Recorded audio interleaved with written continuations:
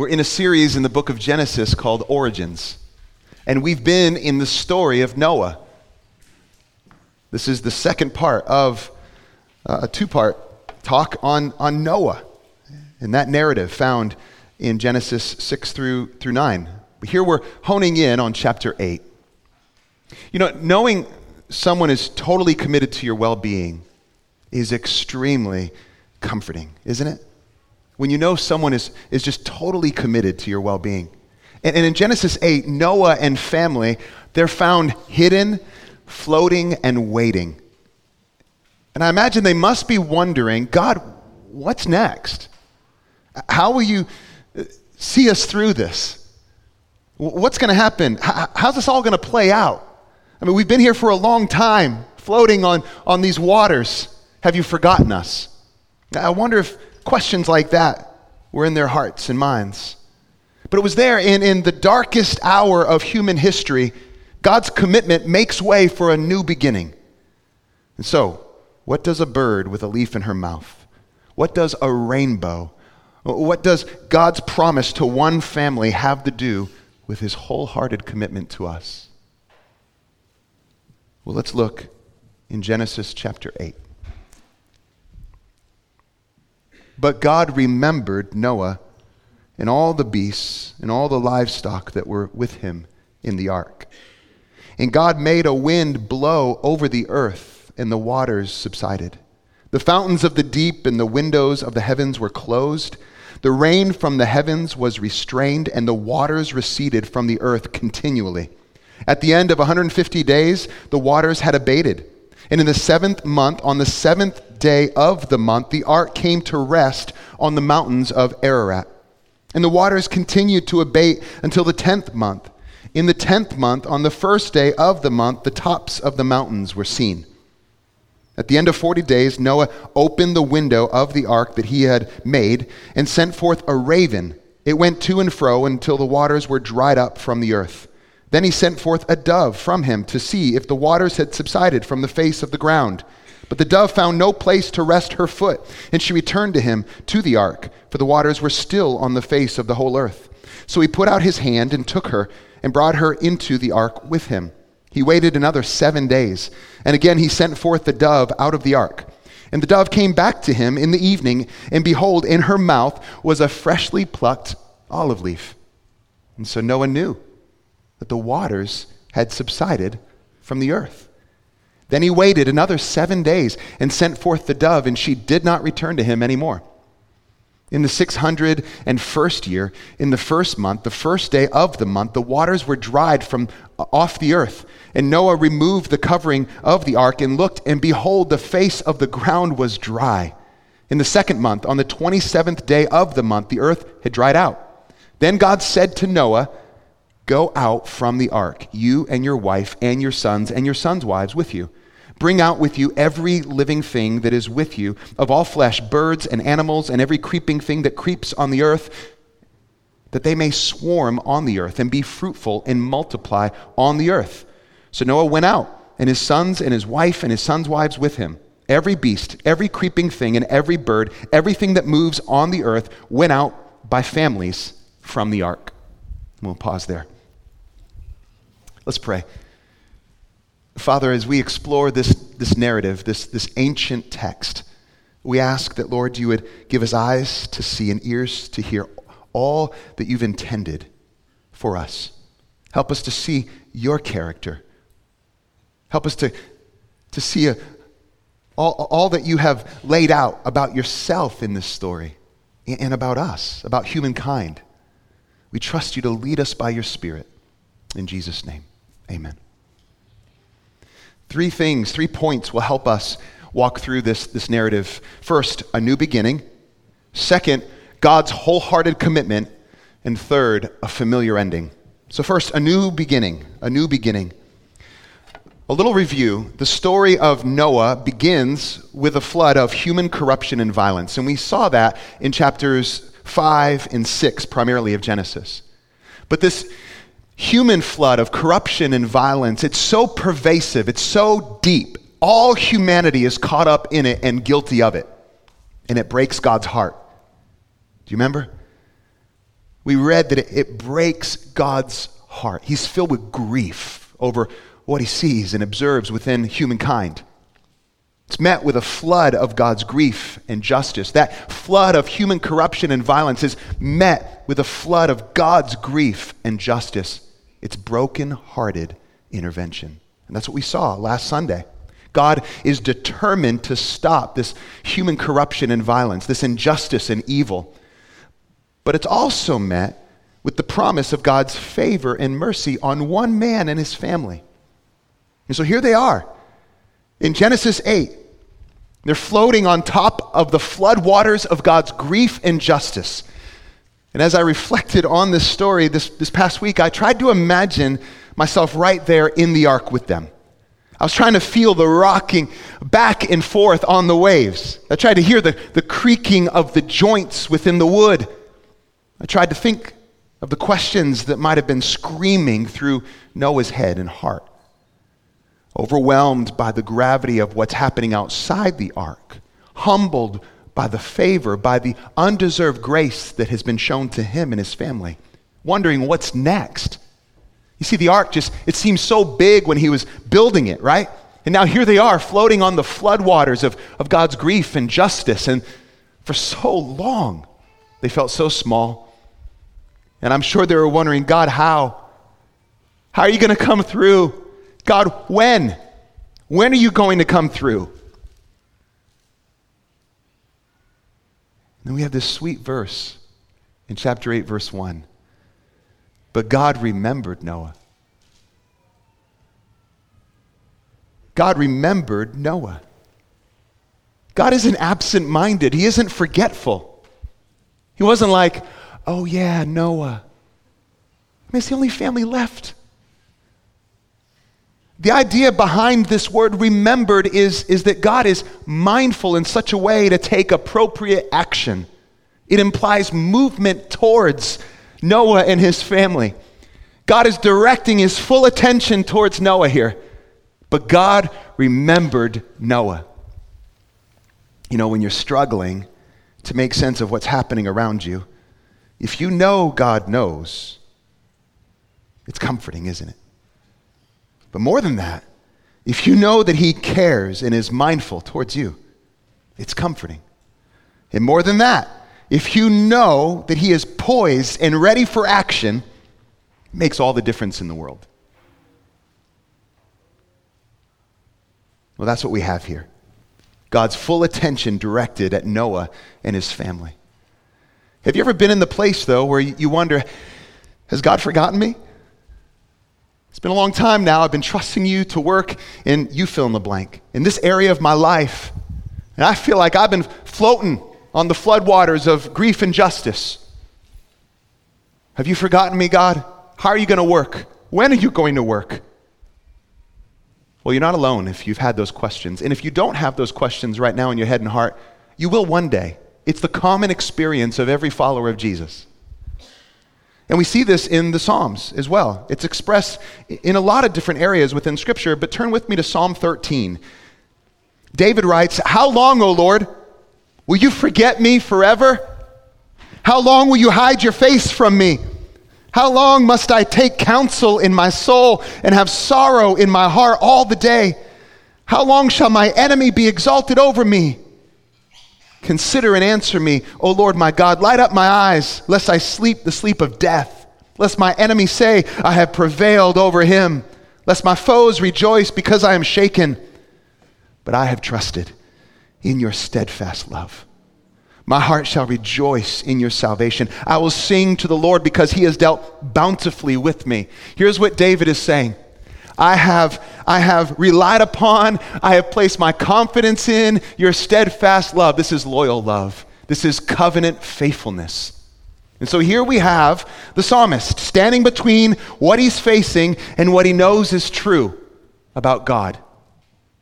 And we've all been there. We're standing between what we're facing and our experience. We're in it. But we know what is true of God and his promises, the reality of what he has promised to us. And there's this tension. Am I going to lean on his promises? Am I going to pull away from what I know is true of God? I believe that's where Noah was. in the tension, floating on the floodwaters of grief and justice.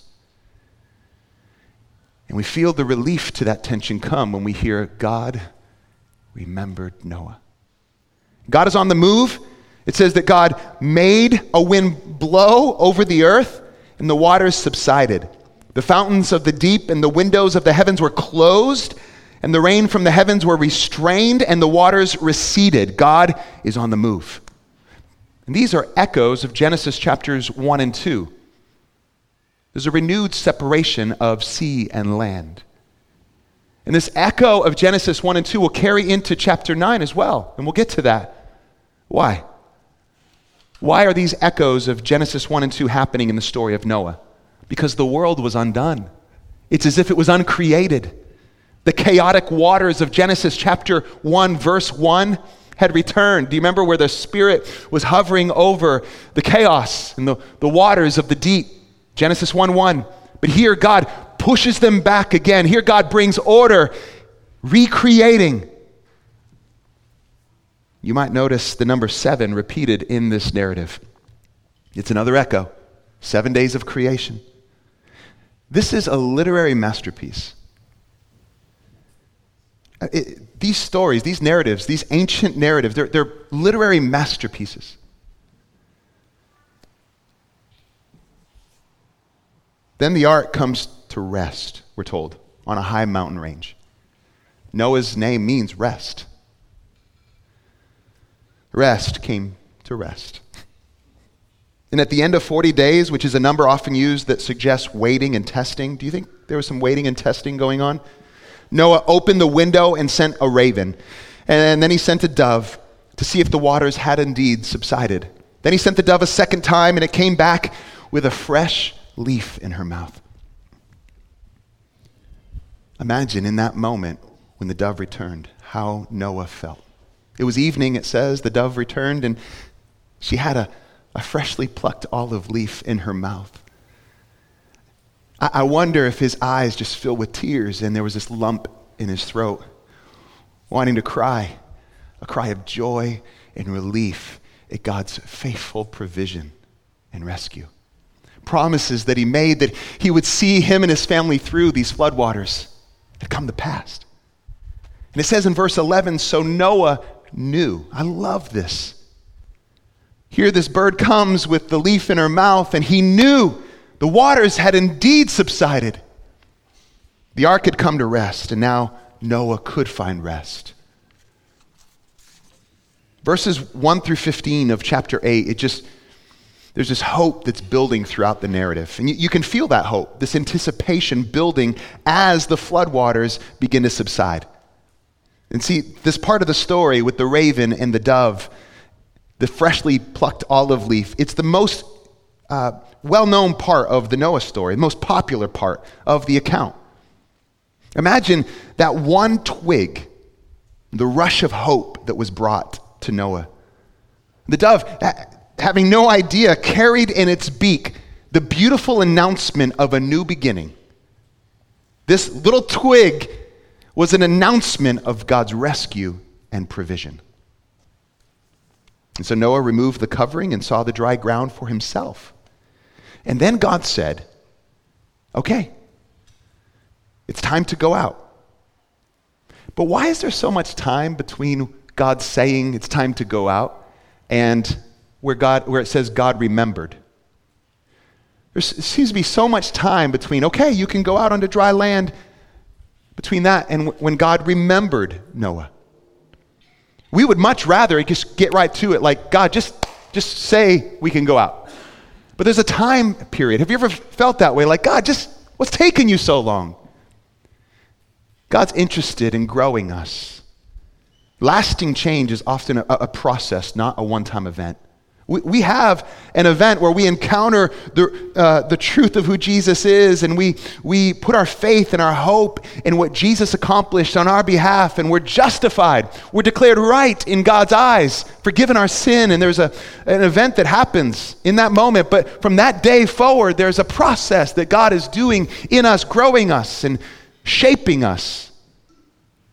Heart and life transformation until the day we take our last breath. It's a process. And God is patient with us through it all. But God does say it's time to go. Go on out of the ark. It's time to be fruitful and multiply. We see this in verses 16 and 17. And when he says be fruitful and multiply, we've heard that before. It's another echo of Genesis chapter 1. We see that in verse 28 of Genesis chapter 1. And here's why. Noah is the new Adam. This is a new beginning. Here's the divine mandate given to Noah now. It was given to Adam. Now it's given to Noah. This is a recommissioning. Sending mankind, humankind, out again to reflect their Creator, to populate the earth and with a people who will reflect God's character and creativity and rule. Be fruitful and multiply. It's a new beginning. Second, we see God's wholehearted commitment. Look at verse 20. Then Noah built an altar to the Lord and took some of every clean animal and some of every clean bird and offered burnt offerings on the altar. And when the Lord smelled the pleasing aroma, the Lord said in his heart, I will never again curse the ground because of man, for the intention of man's heart is evil from his youth. Neither will I ever again strike down every living creature as I have done. While the earth remains, seed time and harvest, cold and heat, summer and winter, day and night shall not cease. And God blessed Noah and his sons and said to them, be fruitful and multiply and fill the earth. The fear of you and the dread of you shall be upon every beast of the earth and upon every bird of the heavens, upon everything that creeps on the ground and all the fish of the sea. Into your hand they are delivered. Every moving thing that lives shall be food for you. And as I gave you the green plants, I give you everything. But you shall not eat flesh with its life, that is its blood. And for your lifeblood I will require a reckoning from every beast. I'll require it, and from man. From his fellow man I'll require a reckoning for the life of man. Whoever sheds the blood of man, by man shall his blood be shed. For God made man in his own image. And you, be fruitful and multiply. Increase greatly on the earth and multiply in it. Then God said to Noah and to his sons with him, behold, I establish my covenant with you, and your offspring after you, and with every living creature that is with you, the birds, the livestock, and every beast of the earth with you, as many as came out of the ark, it is for every beast of the earth. I establish my covenant with you, that never again shall all flesh be cut off by the waters of the flood, and never again shall there be a flood to destroy the earth. And God said, this is the sign of the covenant that I make between me and you and every living creature that is with you for all future generations. I have set my bow in the cloud, and it shall be a sign of the covenant between me and the earth. When I bring clouds over the earth and the bow is seen in the clouds, I will remember my covenant that is between me and you and every living creature of all flesh. And the water shall never again become a flood to destroy all flesh. When the bow is in the clouds, I will see it and remember the everlasting covenant between God and every living creature of all flesh that is on the earth. God said to Noah, this is the sign of the covenant that I have established between me and all flesh that is on the earth. A lot of repetition there. And there's a reason for it. It is emphasizing to us, to the reader, God's wholehearted commitment. The first thing you notice is that Noah offers sacrifice to God. It's an expression of thanksgiving and worship and devotion. It's an expression of dependency and trust. It's an appropriate response after what God has delivered Noah and his family through. And Noah isn't just earning God's favor here. That's not it at all. No, he's already the recipient of God's favor. You notice this, right? What is he doing then? He's expressing faith. This is an expression of trust in Yahweh, reverence and awe. And here's what the sacrifice does. We're told in verse 21, it pleased the Lord. I mean, just think of that for a moment. The sacrifice that Noah brings pleases the Lord. Have you thought about how our lives lived sacrificially unto the Lord brings pleasure to him? I don't think about the amount of pleasure I can bring to the Lord, I think as much as I should think about that. Look with me in Romans. In chapter 12, Paul writes to the church in Rome after explaining the truth of the good news about Jesus for 11 chapters.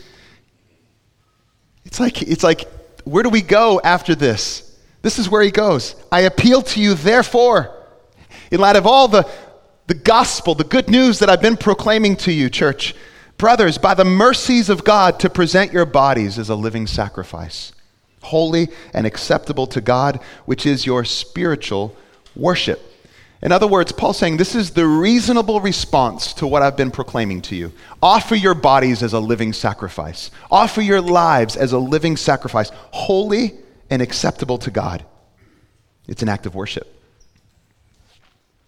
Yes, when we sing songs for 25 minutes, it's an expression of worship. Yes, when we celebrate communion, it's an expression of worship. When you hear the word proclaimed and you receive the word of God preached, that's an act of worship. You're worshiping the Lord as you live your life faithfully, devoted to Him, saying no to things that you need to say no to that you know don't bring Him pleasure and honor and glory, and saying yes to those things that He's called you to, and stepping out in courage and faith. That's what it looks like to offer your body as a living sacrifice, holy and pleasing to the Lord. And know this, it brings Him pleasure. So here we have this window into the heart of God. Verse 21, back in Genesis chapter 8, it says, the Lord said in His heart. I love this. Do you remember in chapter 6, verse 6, humanity's corruption grieved God's heart. And so now here we see the Lord saying in His heart, He's expressing this wholehearted commitment now to humanity. There's this resolve that grows out of the Lord's heart, and He's driven by His delight in human devotion and sacrificial fellowship. Even though the intentions of man's heart is evil from his youth, He says, never again. Never again. Do you sense the resolve in God's heart? This story is bracketed by God's heart. The brokenhearted intervention of God. The wholehearted commitment of our God. And that's what we're staring at here. Such patience in the midst of such corruption. Now, God won't compromise His justice. He is holy. And so what will He do in the face of human corruption and violence and injustice that comes His way now after the flood? What will He do? Well, we know what He won't do. He won't destroy the earth this way. He won't address human corruption and violence this way again. Here's what He does. He blesses Noah. Be fruitful and multiply. And it's repeated. Man will have dominion, is given dominion. The fear of you will be in every living thing. Everything is free to eat. But then in verse 6, the worth and value of chapter 9, verse 6, the worth and value of human life is emphasized. It's rooted in the fact that all humans are made in God's image. We reflect Him like no other created thing. You have intrinsic value, meaning, and worth. You have divine value and purpose. You are made to reflect your Creator. You are made to represent your Creator. Do you hear the echoes of Genesis? Genesis 1 and 2. They're everywhere in this account. This is creation again. It's new creation. Then we see God's commitment expressed through covenant. And it's the first time we're introduced to this word in the biblical storyline. It's an important word. Covenant means agreement. It means pledge or a treaty. It's a solemn commitment. He had made that commitment in chapter 6, verse 18, and now He's going to lay it out in chapter 9. God's intention, preservation of the human race, of humanity. Human flourishing, blessing, mercy, commitment to mankind. And it signifies relationship. Covenant is a reaffirming the relationship between God and mankind. You see, a covenant is a binding relationship between two parties. There's rich significance here. Covenant was the hope that Noah held on to when the floodwaters hit.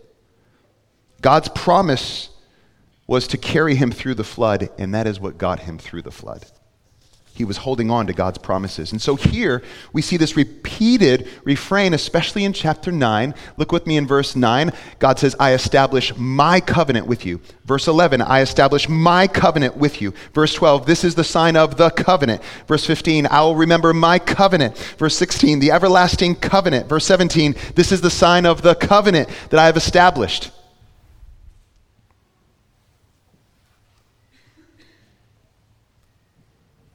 A covenant sign is given to Noah, a visible reminder of the covenant commitments that are being made. You know, we have signs of covenants within our culture. I'm wearing one right now. It's a wedding ring. It's a sign of a covenant I made with Valerie 23 years ago. And it reminds me every time I look at this that, well, she's mine, I'm hers. We're in covenant relationship. We have signs of covenants. Here God gives Noah a sign that is meant to inspire, a sign that is meant to bring confidence and trust in God. He says, I have set my bow in the cloud. In other words, here's a sign that will help you remember that I remember. Here's a sign that will help you remember that I won't forget you. Isn't that sweet? It isn't a sign for Noah necessarily to remember. It's a sign that will help Noah remember that God will remember. A reminder to God of this covenant, an everlasting covenant.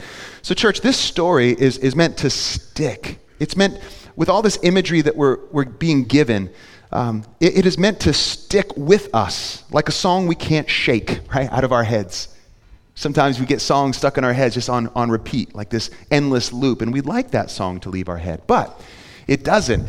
And these narratives, they're meant to think about and to meditate on and to think through the imagery that we're given, to remember the points that are being held up high, to remember his hard-to-grasp patience, to remember God's wholehearted commitment, his commitment to restore what is so broken. As if God is shouting through this story, I won't give up on you. I won't give up on you.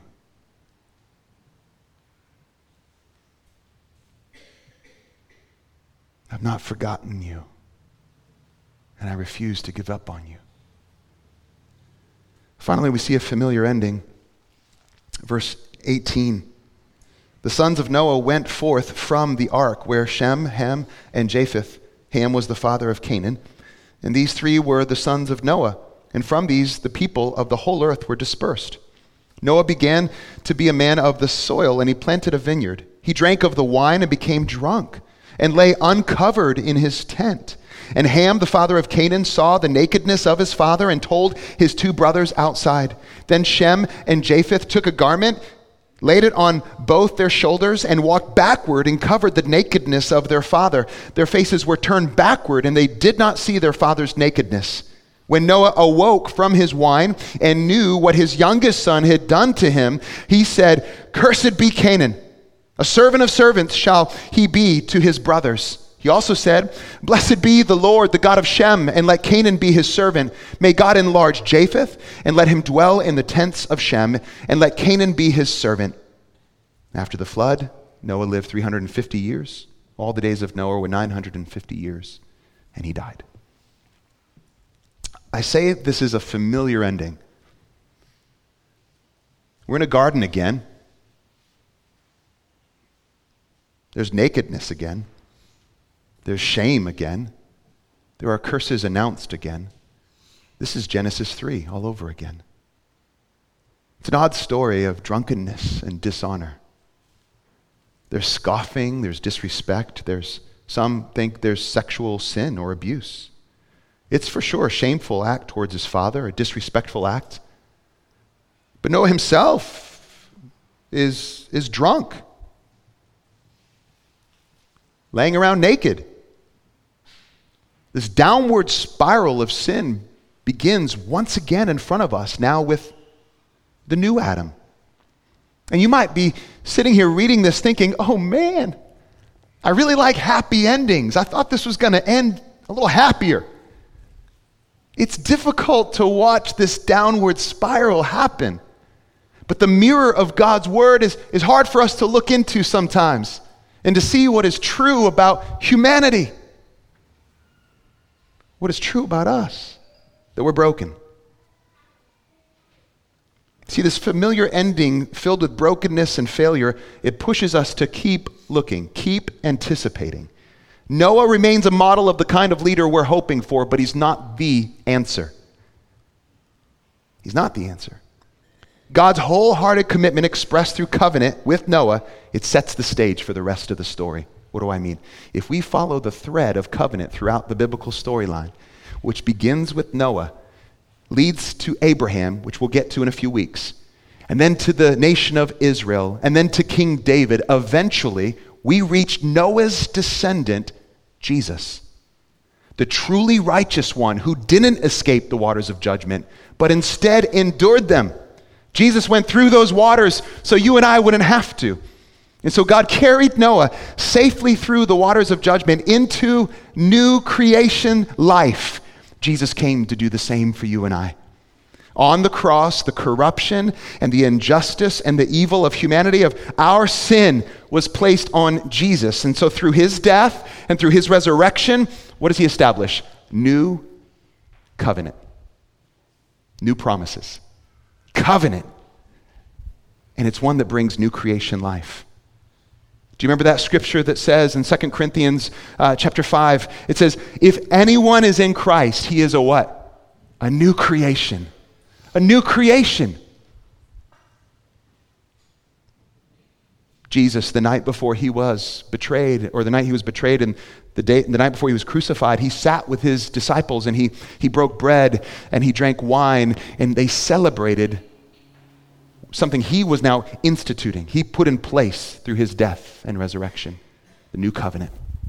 We celebrated it today with these signs, with these elements that we hold up like a rainbow that reminds us of God's commitment to us to bring rescue.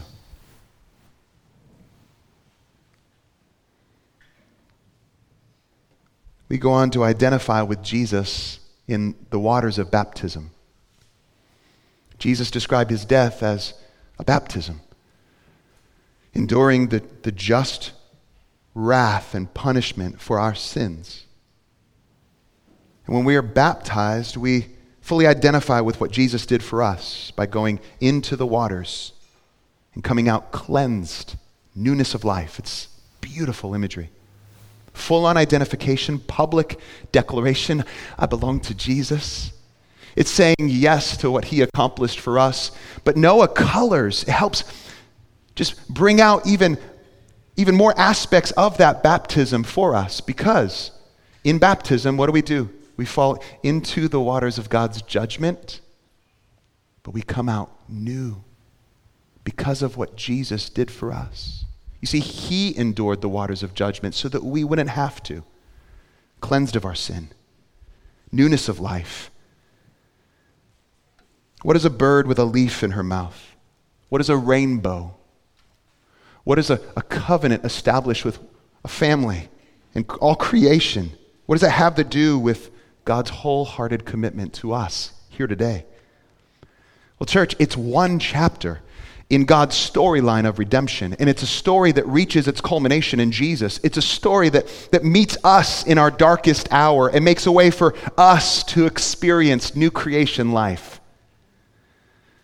So what does it have to do with us? Everything.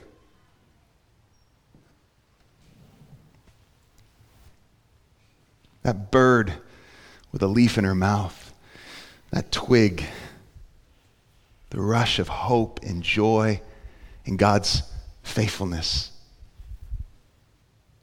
What does the cross do for us? As we look upon the cross today, does it flood our hearts with hope and joy? Does it remind us of God's faithfulness and provision and rescue? Let it do that. It's been my prayer for us. If you're feeling alone, if you're feeling forgotten, if you feel left on those floodwaters of grief and justice, let the cross remind you of God's faithful intervention. Let the cross remind you of God's wholehearted commitment to you.